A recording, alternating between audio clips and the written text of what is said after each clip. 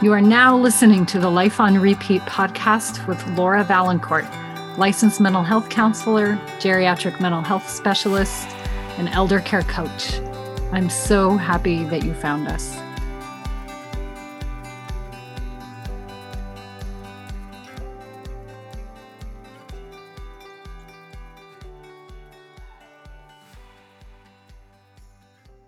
So welcome, everyone. I am so thrilled to have Sarah Wasser on our podcast today. And I've had the pleasure of knowing Sarah for several years. She works in the same community that I work in.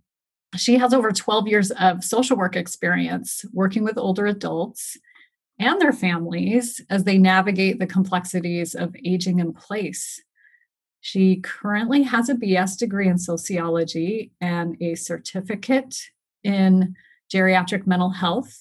And she's currently pursuing a Master of Science degree in social work with a specialty in gerontology. So thank you, Sarah, so much for joining us today. Thank you so much for having me, Laura. This is great. I'm really excited about our conversation today.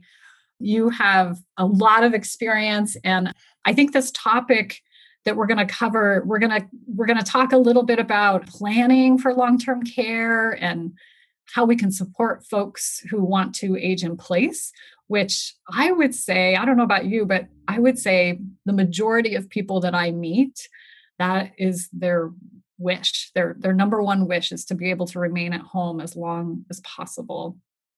Yeah, that's exactly what I'm finding as well when I work with older adults and families, as they do want to stay in their homes as long as possible. And part of what I spend a lot of time working with these folks is to, try to plan for the future and honor those wishes and then help them navigate when health crises come up or changes occur so that they can still be, where they want to be and as safe as possible. Yeah, this is huge. I mean, I think that theoretically, people just can make a general statement or wish that they want to age in place as they get older or as health conditions arise. But what are some of the things that you see? Because what I'm wondering is people can have the best intentions, and think that they maybe have their house set up for wheelchair or shower access, or they can do a lot of the practical things. But what other considerations would you say are really important to be thinking about? What are some of the things that people may not be aware of when they think they're going to age in place at home?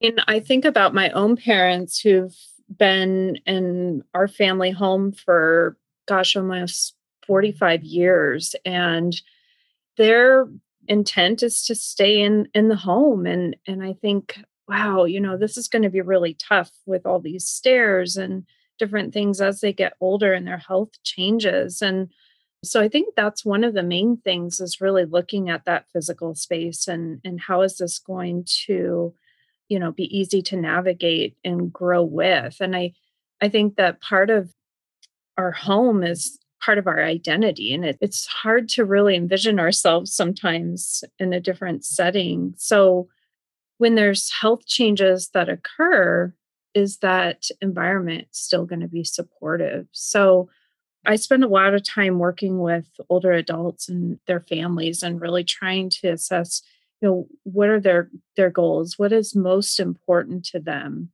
And what do we need to do to get any services or supports in place as things change? Yeah, definitely. I mean, one of the things I'm thinking of when you're bringing that up is, again, the first thing we think about is the physical space, right? Like, are there tripping hazards in the house? Are there things that we can do to a home to improve the accessibility for someone that may need that? But what are some other areas to be thinking of? And I guess one of the things that I'd love to talk about is things like social support or emotional support or medical type things. Like there's so much more to remaining at home than just the physical space, right?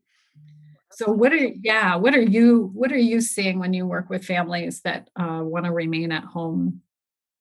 I think it depends on how well connected they are with family members and friends and neighbors. It can be very isolating for older adults, especially who are in a caregiving situation. And so, one of the most important things for older adults is to really build that social support system. So, Yeah, I could connecting see with that. Yeah, just really, I don't think people realize how important it is to have that social support, whether that's your close inner circle or your bigger outer circle. So yeah, tell me what you've seen with some of your folks that you've worked with in that you know, arena. yeah, one of the things that I'm finding is happening to some people, especially when there's a diagnosis of dementia, Alzheimer's, or Parkinson's, Mhm. is these folks start to withdraw. And so they do become more isolated to their homes. And so it has to be very intentional for the caregiver specifically to start reaching out. And fortunately, there's so many wonderful services in I know our community, Laura. We have great resources and services, and whether that be a senior center or a caregiving agency, or some communities have like dementia friendly programs. And so really connecting with those groups, and for caregivers to find an opportunity to connect with other caregivers, whether that be just informally through a friend that they may know of, or even a support group, can be a huge source of emotional support, and tips and tricks on how to handle this huge responsibility of being a caregiver. So it really has to be intentional to build that network. Yeah, I love what you're saying. One of the things that I hear you saying is that there are a lot of resources out there. One thing I hear from a lot of family members is they don't know what those resources are or how to access those resources. And so you just named a few. So I want to touch on those because no matter what community you're in, there are some basic services that we expect to kind of see in well, I shouldn't say every, but most communities. I know that there are some rural communities that don't have some of those supports. But so you mentioned your local senior center, you mentioned caregiver support groups, you mentioned dementia support programs. And I would hope that most communities would have some form or version of those in everyone's area. One of the things about these resources that you're listing is that there are resources for the person who has dementia, and there are resources for the person that is caring for someone who has dementia. Can you talk a little bit about that? Just the importance. I guess what I'm saying is so often the focus is on the person that is receiving the care that there isn't a lot of focus or attention placed on the caregiver themselves, the family caregiver themselves. And so, under the umbrella of aging at home and aging in place and planning ahead, yeah, what are some things that a caregiver can be thinking about? So glad you brought this up, because really what we know is that, and we see this in the work that we do, Laura, working with caregiving couples, and just the research behind it shows that caregivers, they really are putting so much love and time and attention into the care receiver, their loved one, that a lot of times their own needs are put on the back burner. And what we often will see, if that support is not present from whatever resources are out there, that caregiver, their health starts to suffer. And so it's really important that we do focus on the caregiver and help them develop ways to support themselves. And one of the things that's so important for caregivers is that they get a break, from caregiving. And so this can be achieved through a respite program. And it's really a time for them to recharge their batteries, because if that's not happening, what we tend to see is caregivers who aren't tending to their own health needs, and they end up with some really serious health conditions. And we have to keep that caregiver vital because their loved one depends on them. And they're so important too. So, one of the things that I've done with a lot of families is to try to develop some strategies by bringing some services in the home so the caregiver can feel well supported, can get that respite. A lot of times we're using some form of caregiving agency or families or friends coming in. And what that does, it helps to meet that immediate need for the couple. But now we're also developing some tools so that, let's just say something does happen and the caregiver becomes ill, or they have to go to the hospital, or heaven forbid they pass away. Now we have some support services that the loved one is already familiar with that can help in those times of crisis. And so that's a really important thing. And the other thing that that does is it creates some peace of mind for the caregiver and for the family, knowing that I've got somebody that knows my loved one and what they need. So if I need to go to the hospital, it's okay to go. Because I've actually seen some situations where I had a client who was a caregiver for his wife who had Alzheimer's. He was having chest pains and he really needed to go to the hospital. And he didn't want to go because he didn't want to leave his wife alone. And so, it's times like that where we really want to make sure that there is support in place. I love that you're saying this. It's partially, it's like a combination between supporting the family caregiver with some respite, but it's also that piece of pre-planning that you were talking about, like by inviting in someone, whether that's a caregiver, a professional caregiver, or a family caregiver, or an independent provider, by developing that relationship earlier on in the caregiving journey, it not only provides respite for the family member, but you're right, Sarah, you're bringing up such a good point. It gives an opportunity for the whole family to develop a rapport with that care provider too. So that during a time of crisis, or if there was ever a time in the future that they needed someone desperately or full time, or, due to an emergency, the rapport is already developed. You're not suddenly trying to bring in a new team and teach them about all the preferences and individual needs of the person that needs the support. And so, yeah, I really wanted to highlight that. I think that that's a great point, that for caregivers to consider if they're on the fence about hiring or bringing in extra help, just doing it sooner rather than later helps your future self. Yeah, because it's really a technique to prevent caregiver burnout by introducing that respite care sooner. I mean, caregivers have such a hard job. It can be so demanding. And so just remembering that they don't have to do it alone, and it's not healthy to do it alone. And going back to that whole social emotional piece, just to have somebody there to kind of walk this journey together is so important.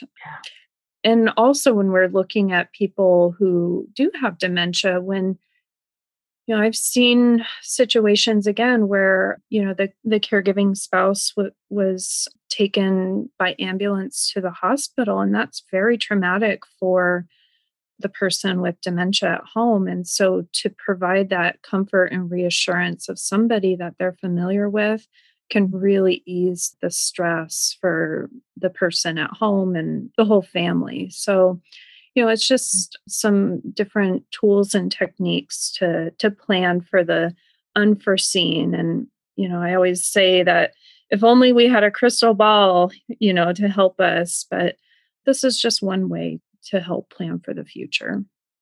I love that. I agree. If only we had a crystal ball, right? I had pulled up, you just recently gave a presentation to some state employees up in Washington State on remaining at home, aging in place. And one of the slides that I loved so much, I just wanted to share with our folks here, if you don't mind. You have a slide that's titled Signs That More Support is Needed. And I just love this. And if you don't mind, Sarah, I'm going to just kind of name some of those things off. Go for it. I think it'll be really helpful for folks. And then maybe we can highlight a couple of those. But so in your slides, signs that more support is needed, you list accessibility. And in that, you're mostly talking about accessibility to their home environment or access to healthcare and services. You mentioned safety. So you were looking at things like falls and food going bad in the refrigerator and access to heat and water and medications and driving and all those safety concerns. Then you mentioned hygiene and nutrition and mood, which is super important, especially during this day and age when we are seeing so much isolation in the world, especially with the aging population. You mentioned bill paying, missed appointments, pets, which I love. I love that you threw that in there because it's amazing how much how their pets can tell us how they are doing. If their pet is in desperate need of a visit to the groomer or they're suddenly getting very obese because they're being fed multiple times a day, that can be very telling that maybe some more support is needed in the home. You mentioned household appliances, and your point there was that there were sometimes there's complicated functions in order to use those. And then the last thing that you mentioned was house and yard maintenance. I wanted to thank you, first of all, for giving that presentation that you did. And then second of all, I just wanted to highlight that slide because those are great signs that many people may not think of. We think of kind of the obvious things like somebody has a fall or someone, is losing a ton of weight or their confusion is increasing dramatically and a family member notices when they come to visit. But some of these other things you listed are a little more subtle and just so important to be thinking about, especially if the goal is to remain in the home, right? We want to catch those things earlier rather than later. Yeah. And I'll tell you, sometimes we have to be detectives. Yeah. So often when we work with older adults, we can ask them, how are you doing? Are you having any challenges or is there anything, you need help with? And there's a lot of pride and there's independence is really important to all of us. And so sometimes just by asking those questions, we're not really getting the true picture. And so the things that you just pointed out, Laura, from that presentation, I think is really helpful, especially when there's family members who may be visiting their parents over the holidays, or maybe they haven't seen them for a while. These are the things to be kind of looking out for. That, it could be a sign that they're not doing as well as maybe they say, and that support really is needed.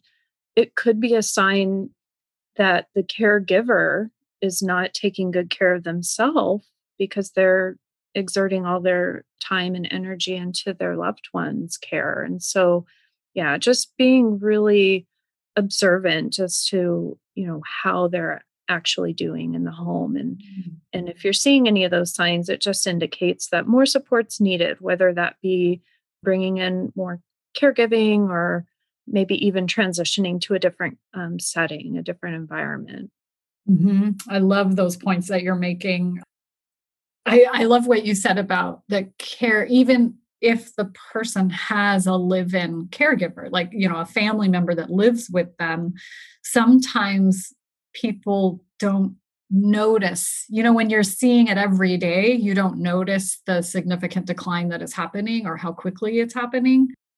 And then I love the point that you made is that sometimes that person that is the primary caregiver is struggling so much themselves, from sheer exhaustion or just trying to keep things together or keep things straight, that not only are they putting themselves at risk, regarding their own health, but they may not be noticing or seeing what is happening with the person that's receiving the care too, or how quickly they're declining or how their needs are changing. It's just so easy, isn't it, Sarah, for things to just slip. You start to prioritize the necessary things, and then before you know it, lack of sleep, high amounts of stress, the sheer overwhelm of tracking things, and you start to just do the bare minimum. And it's amazing how when that system starts to crumble, how quickly everything follows. And so, yeah, I just appreciate this conversation because, again, just how we started out our conversation with how most individuals wish and desire to age in place. Really, what does that look like? And how it's easy to age in place when there's no problems. Mm-hmm. Yeah. And then, the problems may be one big thing that happens all at once that kind of like, whoa, wakes people up and suddenly they have to develop a quick plan and they're in crisis. Or it may be the opposite where things just slowly start creeping in. And before you know it, you look back over a year or two and realize how much things have changed and how things have just snuck up on you. So yeah. I've seen lots of people really age in place successfully. I mean, it just requires that support and that connection with people, and that's the key. You know what? I love that you said that too. Because I think so many people assume that eventually they or their loved ones are going to have to move to a different setting.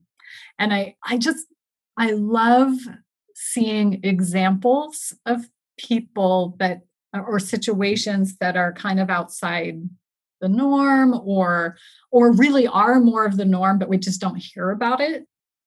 So yeah, can you talk a little bit about, do you have any examples of folks that have been able to stay in their homes when otherwise, maybe from an outside perspective or a professional's perspective, they would have thought that they would be better in a facility or Yeah, I mean, I've seen it in all different ways. I mean, I think what's most important is to really understand what the individual's goals and preferences are, and being able to be flexible. Because I've certainly seen situations where a person is very clear that they want to age in place and die in their home, but maybe it's not safe to do that. And so I think that that's something that's really important for everybody to be mindful of, and to not make promises, right? I've seen situations where family members have promised mom and dad that they'll never, move them into a nursing facility. And then when the time comes that that's really what's needed, whether physically they need that level of care or financially that's the option that's available, it's a really hard transition. And so I think, while it's not a specific example, whereas that just really having those conversations. And yeah. but certainly, I've seen a lot of families, as I said, successfully age in place where they are able to bring in round the clock caregiving in their homes. It does take a village. I know it's cliche, but it does require a lot of coordination. It requires a lot of support from family members, from doctors, from, professional agencies, but it can be done. it can also be very expensive. And so those are some of the things to take into account is the cost. And so working with a professional, whether that be a care manager or a social worker or somebody that really knows how to navigate those systems is really important, I think. Mm, I love that. Yeah, the idea of building this support team. And kind of like we touched on earlier, that the earlier you do that, the better, instead of waiting for a time of crisis to do that. Because I think that when you have a good support team, whether that's, I think of family members and friends, but then also the professionals like the doctors and elder law attorneys and care managers and social workers, you have an opportunity when you develop that team sooner, you have an opportunity to develop that rapport and those relationships and know that you can trust that those professionals are going to look out for your best interest and your personal goals. Whereas trying to put that team together in a moment of crisis, there's a lot of faith in the folks that you are working with will have your best interest in mind and can understand that your goals are the goals that are paramount, not the companies or the business or the professional, but your unique family's goals, I think is super important as well.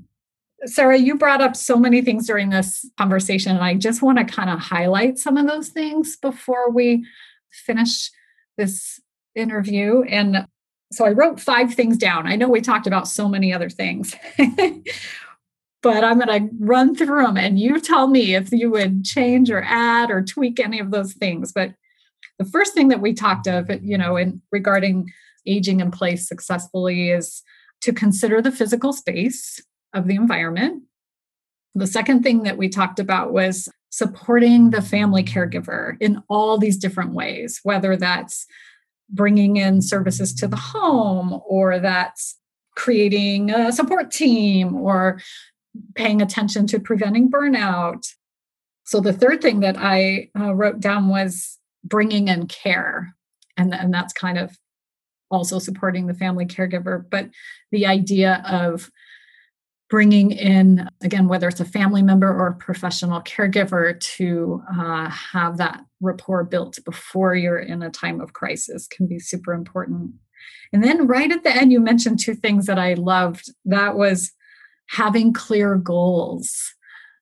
And then the last thing was having flexibility. Those are beautiful examples of things to consider when you want to age in place. Is there anything you would add to that? Aging can be a lovely time of one's life and should be a lovely time of one's life. And so, bringing in as many people to take part in that is just all part of this journey. So I love it. Sarah, thank you so much for coming on and just having this conversation with me and throwing out these wonderful ideas and things to be thinking about.